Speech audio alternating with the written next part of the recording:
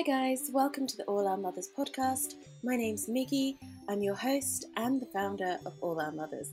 We're a brand new platform building communities online and in real life while celebrating the diversity of motherhood and promoting a much more inclusive narrative. So, let's get started, shall we?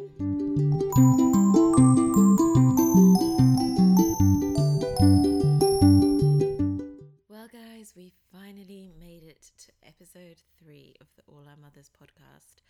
We're so honoured to be joined by Linna today. Linna's going to be talking about the loss of her first baby, Teo, and how she managed with postpartum after experiencing that loss.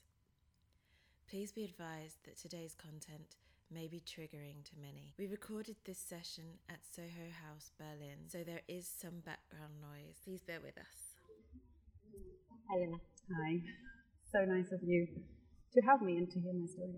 Oh, of course. I've been really wanting to for a long time. I really think that your story is so important for many reasons. I guess the audience will learn that themselves as you talk and tell them your story.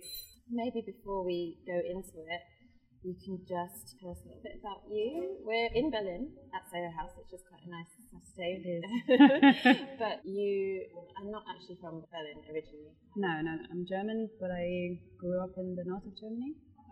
And I spent quite a lot of my teenage years and then my 20s abroad. And I met my husband abroad. He's French. And about 9 years ago, we moved back to Germany, Frankfurt first, and then 5 years ago, we moved to Berlin. Mm-hmm. And I guess this is where we're going to stay for another while at least. And you live with your husband and you have a daughter? Yes, she's 60 months already. So maybe if we get started by talking about your pregnancy with Teo. Yeah. How was the pregnancy? It was really easy. It was like one of those picture perfect pregnancies without any complications. I felt great. I didn't put on too much weight. I was able to work up until I think 4 weeks before the birth. There was nothing wrong at all with me or the baby or the pregnancy in general. So that was, it's a time that I really still cherish because it was just such a nice time. I really enjoyed being pregnant. Yeah.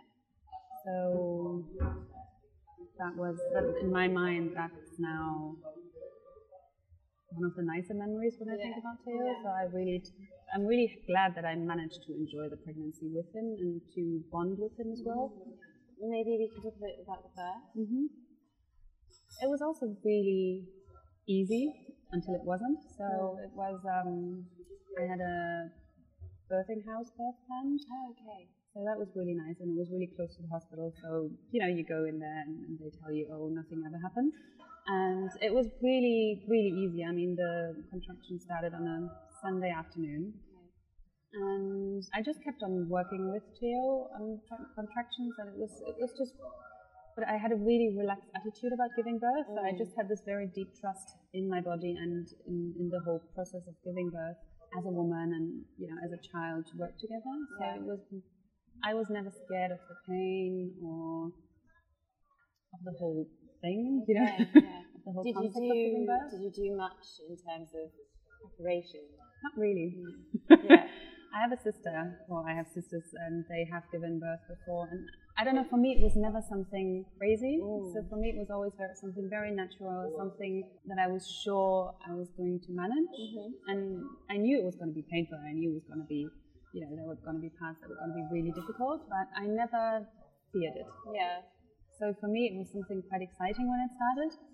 And we went to the Geburtshaus, or the birthing house, on Monday morning, and I was already 8 or 9 centimeters dilated without really feeling much pain. Wow. Well, I mean, I'd felt the contractions during the night, and I was walking, and I took baths, but I never thought that was that you exactly, were that far exactly. ahead? Wow. So my husband dropped me off. 9 centimeters completely unassisted. Yeah. Like at home. And thinking that you were really early on. Exactly. So my husband dropped me off at the birthing house and went to the office to, check if wait for my checkup to tell them, okay, was it going to be today, or could he get some work done before his paternity leave? And I went in and they did the checkup, and they were like, oh yeah, you better call your husband because you're about to give birth. Yeah. So it was a really relaxed atmosphere because they were like, oh my God, everything's going so well. I went into the birthing tub and everything was just really peaceful and calm. So it was in March, at the end of March. It was quite cold, but it was sunny. So it was just this really nice atmosphere, you know, like a spring, everything coming, and it was really, really calm. Obviously, I don't really remember everything, and it got more and more painful. But even the midwives, they were like, "Oh, this is an easy birth. This is going to be like an hour, 2 max." Yeah. So that was at around 11. Yeah. So you're in the Geburtshaus, so there is no pain relief anyway, No, right? And no. you still didn't feel like you needed it? No, Oh. I mean, they were really helpful. They were such a good guidance in, you know, what to do and how to breathe and how to move your body and how to deal with the whole thing. So whenever there was something, they could always give me really good tips and tricks. It's really difficult to describe, but it was really the perfect birth until it wasn't.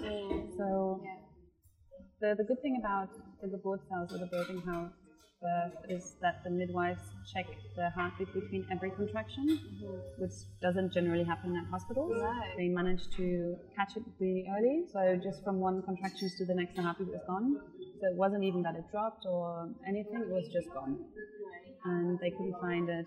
And the next contraction came, and they checked again, and it was really bizarre because it was a Monday morning, so the whole, like all of the midwives were at the Geburtshaus for their weekly meeting. Right.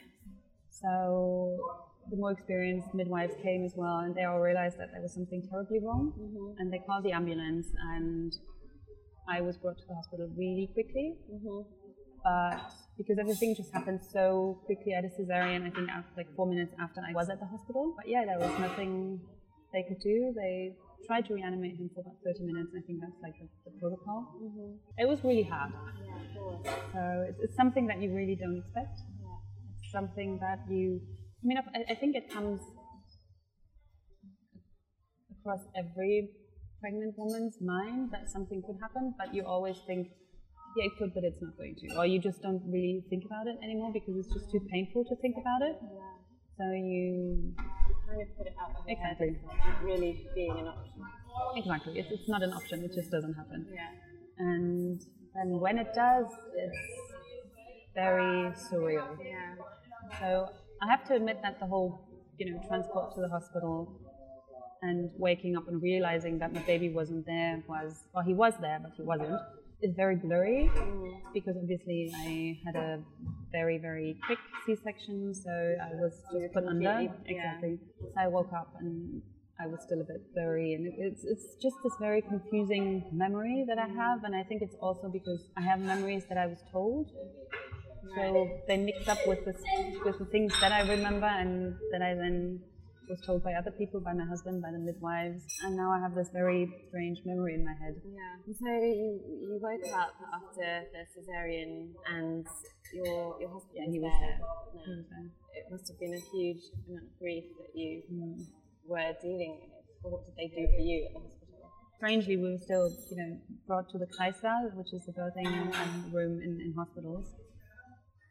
So we were there, and Theo was there with us, so we were able to hold him and we were able to cuddle him, and that was really nice. It sounds very bizarre to cuddle a dead baby, but it was really all we needed. I've heard very different stories now of how these things can go, and I think we were quite lucky with how the hospital handled it and how we handled it ourselves and how our family supported us and how our friends did.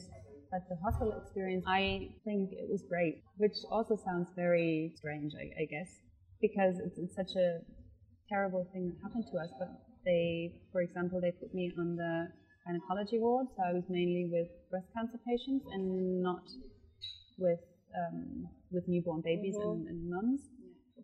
So that was great because I didn't hear any crying babies or anything. I wasn't there with any pregnant mum, oh, so how far along are you? Oh, sorry, so it was really good because a lot of very awkward situations were avoided. I noticed and that the staff didn't really know how to deal with me, And it was really kind because one of the nurses actually came up to me and she was like, I'm so sorry. I really don't know what to say and what to do. So, please apologize if we're a little bit awkward around you, but this doesn't happen very often. So, and I found that really great. That she just came up and that she wasn't trying to be cheerful or cheer me up and, just downplay the whole thing or ignore the whole thing. The doctors were great. I mean, it was overall it was a really nice hospital stay. So they were very friendly. My parents came every day. They brought me good food. They brought me, fresh orange juice. And so how long did you stay? I stayed 3 days. Did they ever find any explanation for yes, what happened? They did. So it was a placental abruption, or a partial one. It wasn't a full placental abruption, but also a placenta insufficiency, but not a very intense one. So he probably would have survived either, but not both things happening together. Right. So that was just very unfortunate. Wow. It's like it's tough luck. So, but it also helped me a lot because I knew that it was just freak accident. I knew it was nothing genetic. I knew it's not something that I could have done differently.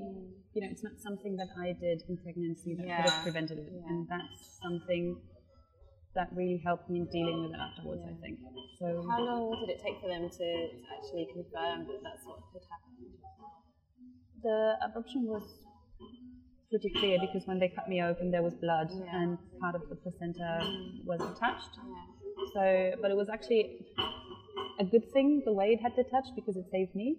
So, because it basically just detached in the middle, so all the blood was collected in between the placenta and the womb, the uterus walls. Okay, so actually it could have been quite different. It could have been quite different. It could have. I mean, this is also why they noticed so late. So there are good things and bad things about it, but basically, if the whole thing had detached, I could have bled out as well. So it's, I don't know, I always try to see the ups in the whole story. Which is what really amazed me about you. I have to say, last time we met, Lina, when you told me about your stories, is that how you seem to just continuously find some positives, even in such a devastating situation. I have to say I was quite surprised by myself as well because I'm not a sad person, but I'm not the most optimistic person in the world in general. So I try to be upbeat about things, but I often get dragged down. And then when I was in this situation, I was really amazed by how strong I could be. So I was very rational at the beginning. So I started Googling, I started reading immediately, I started finding out how I could deal with this in the best possible way. So I was like, this could kill me, this could drown me, and I could never get out of this again. And I knew that. And I went into survival mode very quickly. So I think it was really great because we had him for 2 days. So it was something, like, he was even allowed to stay with us for one night. So it was this, I was able to process this and I was able to see how he changed. And I was able to witness that he wasn't there anymore. So when he was born, because his heart had stopped beating only a very short while ago, he looked like a perfectly healthy baby. And the next day he didn't. So I think for me this process was really helpful to say goodbye and to know that it's the end. So I think this really helped me to close this very brief chapter of having him in my life. I mean, he would always stay in my life, but to actually physically have him there. And then as soon as we'd handed him over, I was able to focus on how to continue. Because I knew that this part was now over and that I now needed to focus on myself and on my husband, on our little family to make things work again. And one of the first things I found was this photography. I remember you telling me about that. They came in and they took pictures of him, which I think is really important. And I just started Googling things, like how to deal with it, what are the possibilities, what can you do, what's out there for people like me. And I think the problem in Germany is that there isn't that much information out there. So I found a lot of information on English websites, or American, but English-speaking websites, English language websites. And that's what I found really bizarre, that there's just so much information out there, but it's really hard to find. And I think if you are in a state of mind that wasn't as clear as mine or as rational as mine, you'd have a really hard time finding these things, especially in German. I mean, I got a little leaflet with people who could help me psychologically, self-help groups and these kind of things, but that was it.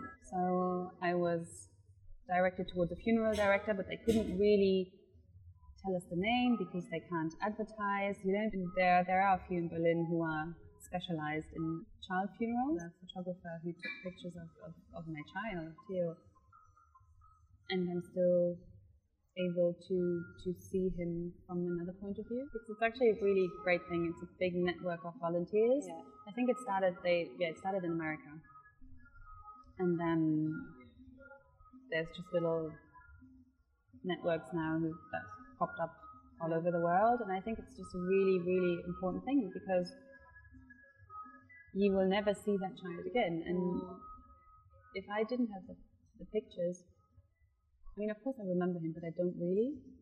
So it's very blurry. It was only 2 days, and you forget 2 days so very quickly. Yeah. And of course I think of him, and it's not even that I need the pictures to not forget about him, but sometimes it's just so precious to look at them. Yeah.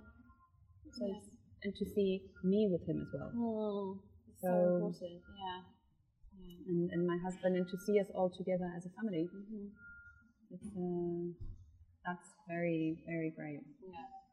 And there are a lot of other things available that you can do when you've had a baby loss, even before giving birth, and even afterwards. I mean, in Germany we have the postpartum pelvic floor exercise classes, Yeah.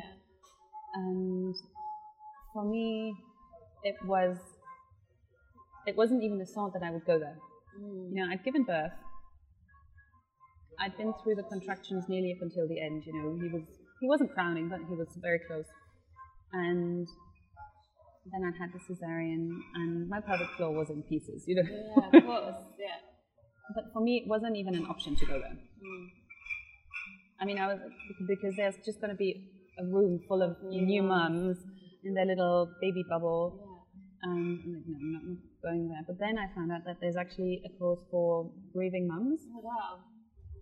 So that was really nice, meeting a group of mums. I mean, we've all had different stories, but still the grief for a child was the main thing that united us. Yeah.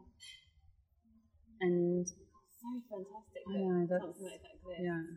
So that was really, really great. Yeah. And this is actually one thing that I found the most important, to find somebody else who'd gone through the same thing. So I think it was important that I had my husband, and we helped each other a lot, but we grieve very differently. Yeah. Very, very differently. And it was really difficult at times because I often had the feeling that he just continued with his life, and it was just very different. And actually the day that I got out of the hospital, I posted in a Facebook group, and I just asked if anybody had experienced something similar. Mm-hmm.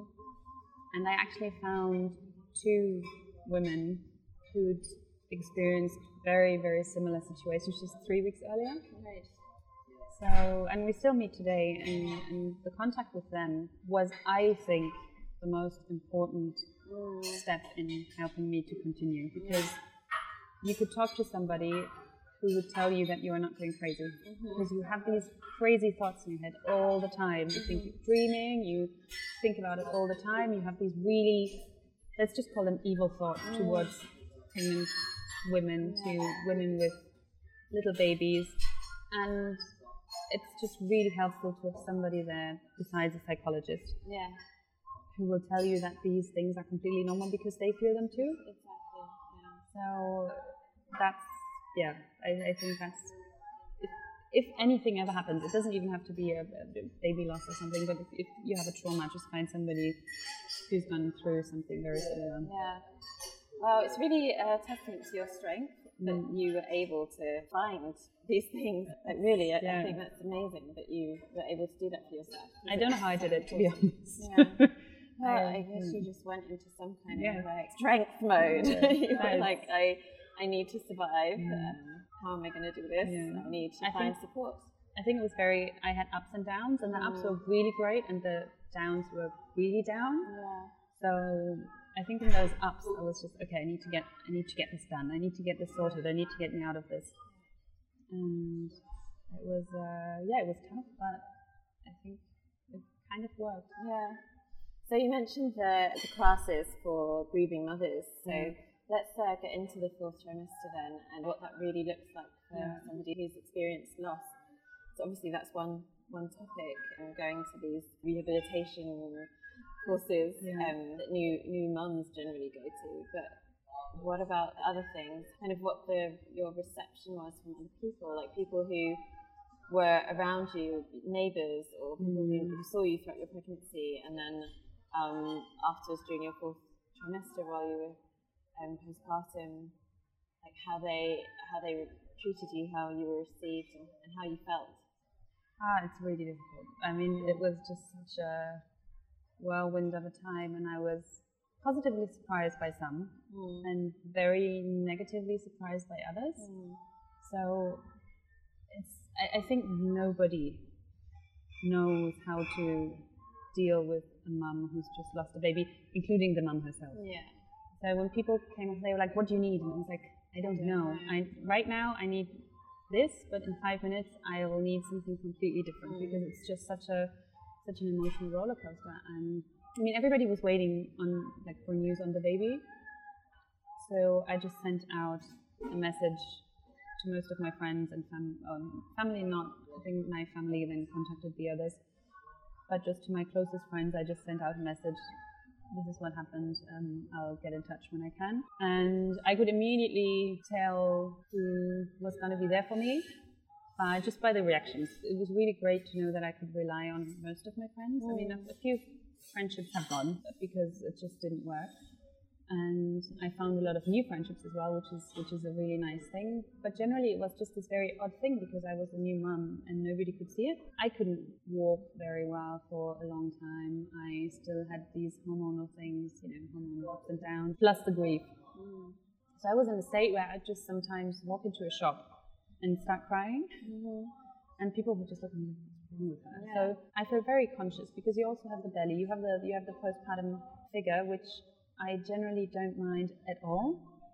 And now with Emmy, with my daughter, I didn't care at all. But that's because I had a baby to show why I looked like that, why I was in this shape. I really didn't care because I'd given to a healthy, living baby girl. And I was just really happy about that. But I was really self-conscious about myself after Theo because there was nothing to show. So it was this really... People just didn't know. People saw me in the street and they had no idea what just happened. They had and sometimes I just wanted people to ask me, "How are you? Weren't you pregnant?" But so many people ignored it. So many people that I wasn't close to, they didn't really mention it. They just walked past, "Hi," and I didn't even ask, "How are you?" because they knew exactly I don't want to go there. Don't want to hurt her, or don't want to, if I ask about the baby, it might hurt her. It's hurting all the time, and if you ask me about him, it's actually a nice thing. It's actually something to acknowledge that something had happened, and I think this ignorance of people is a lot worse than mentioning it, because it's not like, "Oh, you just reminded me I'd lost a baby." Yeah, also that happens a lot with death in general. I think that people often try to just ignore, apart from when it's circumstances that they are used to, like if it's an older member of your family. I'm really sorry about your grandmother. Yeah, exactly. But when it's something that's difficult for them to relate to, or something that is perhaps really uncomfortable, then I find a lot of the time people will just ignore that.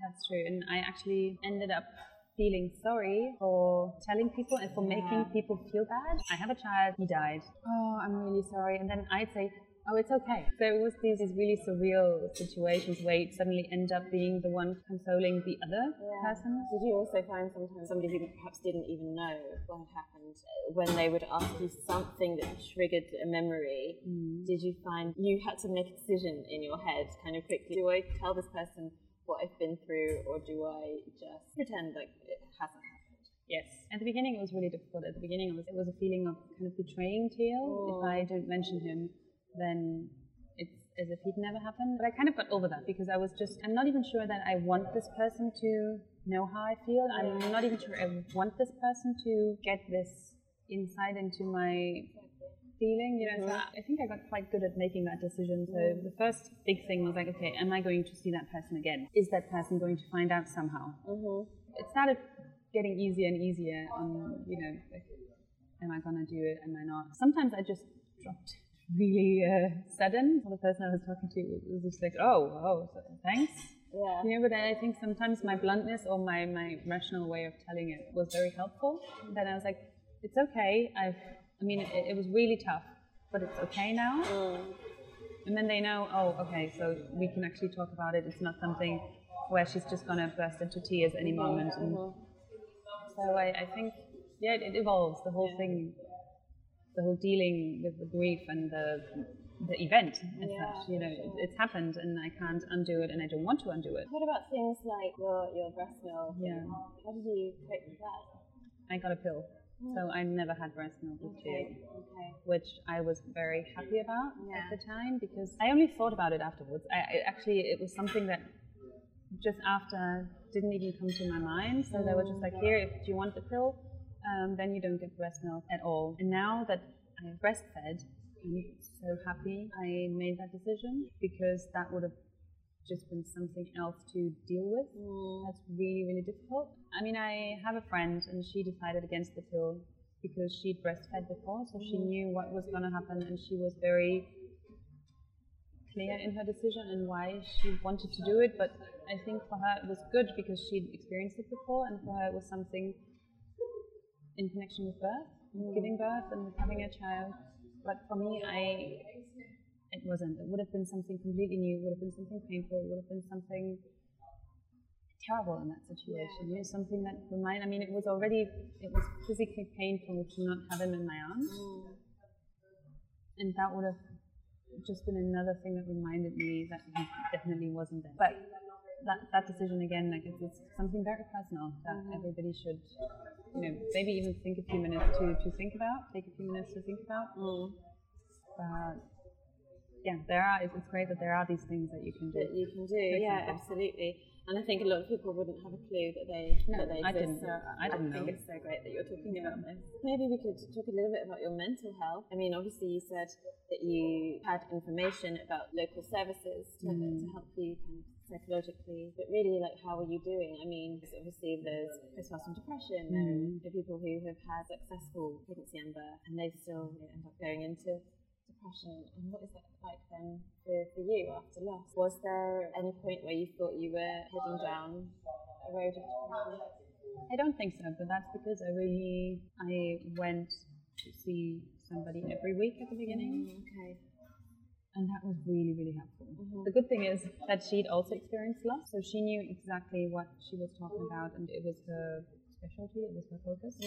With her help, I could get through it, and I actually stayed with her for over until after Emmy was born. I didn't go every week in the end. I think when I was pregnant with Emmy, I went once or twice a month, just to, she was there the whole time, just after Theo's death, then dealing with the grief, getting out of it, preparing to, trying to conceive again, just getting in the right mindset. Then when I was pregnant again, she was there to accompany me the whole time, and I think that was just very, very important because I didn't feel like I went down the road to depression, but I think it could have turned around very quickly. So especially when I look at other people that I've met who have lost children as well, where it's just from one day to the next, you just go deep, deep down. I know of birth trauma services in England. I don't know about what's on offer here in Germany. specifically for breast? Did you find that there was an ample amount of services available to you? In Berlin, yes, but I think there's still a lot more to do than in the UK, for example, or in the US. I think it's not very well organized. So in the UK and in the US, you have these big networks or these big associations that do stuff, and in Germany it's very local. So you really have to collect your information piece by piece and puzzle it all together so that it works for you. And I think the advantage of living in Berlin is that here there's everything, and you need to drive 30 minutes, and you have psychologists, you have the self-help group, you have everything, but still you need to collect the information yourself. But in the countryside it's terrible. I mean, I don't think you have these classes, for example, the pelvic floor classes for grieving mums.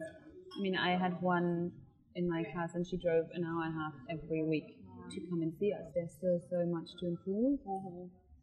Because it happens all the time. I mean, this is the ridiculous thing, because we always think it doesn't happen, but it happens all the time. It happens every day, and as much as I wish it didn't, it's really important to improve the situation as it is, and to try to provide help and support. And I think it's just really important to give women the opportunity to realize that they're going to be okay, or that they can be okay. There are things to help them to be okay, that they don't have to do this alone. I think the internet helps a lot. But still, it's also very important to meet physically and to have somebody in front of you with whom you can talk and deal with things. Absolutely, to soundboard and to hear that they're going through something similar.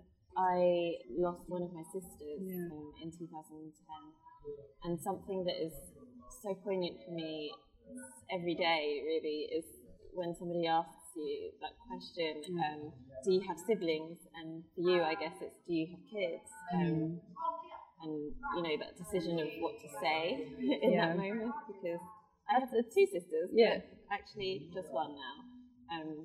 How does that work out for you?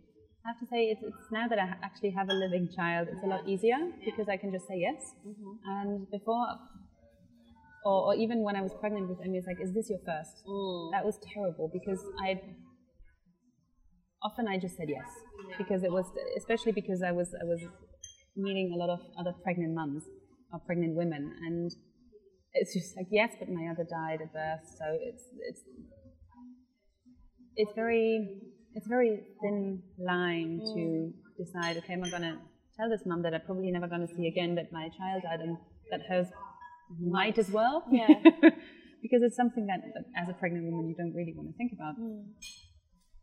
But also for me it was just, I mean, I started a sports program about 8 weeks after giving birth to Theo, and it was a mum's pregnant, it was a sports program aimed at mums who were pregnant or had given birth. So it was just really tricky when they always did those introductory rounds at the beginning. It's like, so just tell us your name, the age of your kids, and da da da da da. And they stopped after a while when we were there, because every time it was just really awkward. It's like, we were 3 from our group, and the first one in line was always like, and unfortunately he died, and then like, mine too. Okay, let's just move on. And it's something that I still deal with when do you have kids? How many? Or how old are they? It's really tricky. It's really terrible, and this is why I hate the question, is this your first? Because you never know. And I mean, it's a perfectly fine question to ask, because it does help a lot in how you're going to continue the conversation. You know, if a mum's or if a woman's already given birth before, then obviously the topics that she's dealing with are probably a bit different than if you're a first-time mum. But still, it's just so hard. Of course. And okay, well, let's maybe close by talking about Emmy. So how long after Theo did you then find out that you were pregnant with Emmy? Pretty much 6 months. So that was really quick. I mean, we'd planned it, but because we said, okay, we'd try again after 6 months if we had the clear from the doctors because of the scar. And they're like, the scar looks fine. So we're like, okay, we'll just try again. It's probably going to take a few cycles anyway. It didn't. I was pregnant first go, and it was really frightening, but also okay. I think because I'd worked so hard with my psychologist and with my friends, I was in quite a stable state of mind again. But it was, I think the first 3 months I pretty much ignored pregnancy. Right. So, I mean, I bonded with a child, but to the outside, I wasn't pregnant. I told a lot of people, but it was just not something that I discussed constantly. Right. Except with 1 or 2 very close people. They always say, after 12 weeks you're safe, you're not. For me, it was still this, okay, if I have the 12 weeks, then I can start to be positive again, and I can start to believe in, having an actual living child, and that I can be positive and optimistic. And I just went all in. I bought baby clothes as soon as we found out it was a girl. So I was just like, okay, I'm just gonna really enjoy this pregnancy because I don't know how long it'll last, and I really want to get to know this child and to bond with this child. And I stopped working, I think, at 30 weeks. I really focused on me. I focused on the pregnancy. I focused on the baby. It was a completely different experience. Thank God I was very healthy. I could continue doing sports. I was just very aware of what was happening. And the birth, did you also have the birth house? No, I had a C-section, a planned one, because for me it was just a mental thing. I had experienced birth. I had experienced giving birth. I had experienced contractions. I knew what it was like, but I also knew that I wouldn't be relaxed. I didn't have this deep trust anymore in my body in the process of giving birth. Absolutely, so that was gone. And I knew that I'd just wait for the confirmation of the heartbeat after every contraction. I knew I couldn't do it. After I made the decision, I was just so much more calm. I was just so much more relaxed and at ease with this decision that I made, so I knew that was the right decision. I didn't like a C-section. I definitely prefer vaginal. But for me, in that moment, it was the right decision. Again, that's a very personal thing, but for me, in that case, it was the right one, and I think it comes. I think that the decision, it kind of forms in your mind. I mean, I now have friends, and they are going back to the birth house. And I think it's great. I think it's really great that everybody kind of follows their own path. Yeah, it's something so personal. I mean, if there is a time to do exactly what you feel is right, then that's at the time. Exactly. Lina, thank you so much for talking to me. And I'm so happy to know that you have beautiful Emmy. She is really gorgeous. It's been a while since I saw her. She must be really huge now. She is. Very heavy. Thank you so much for sharing your story. Thank you for having me and for telling my story, and actually that of many other mothers. Lina, you're amazing. I'm so incredibly humbled by your courage, and I'm so sorry for your loss. Thank you for sharing with us today.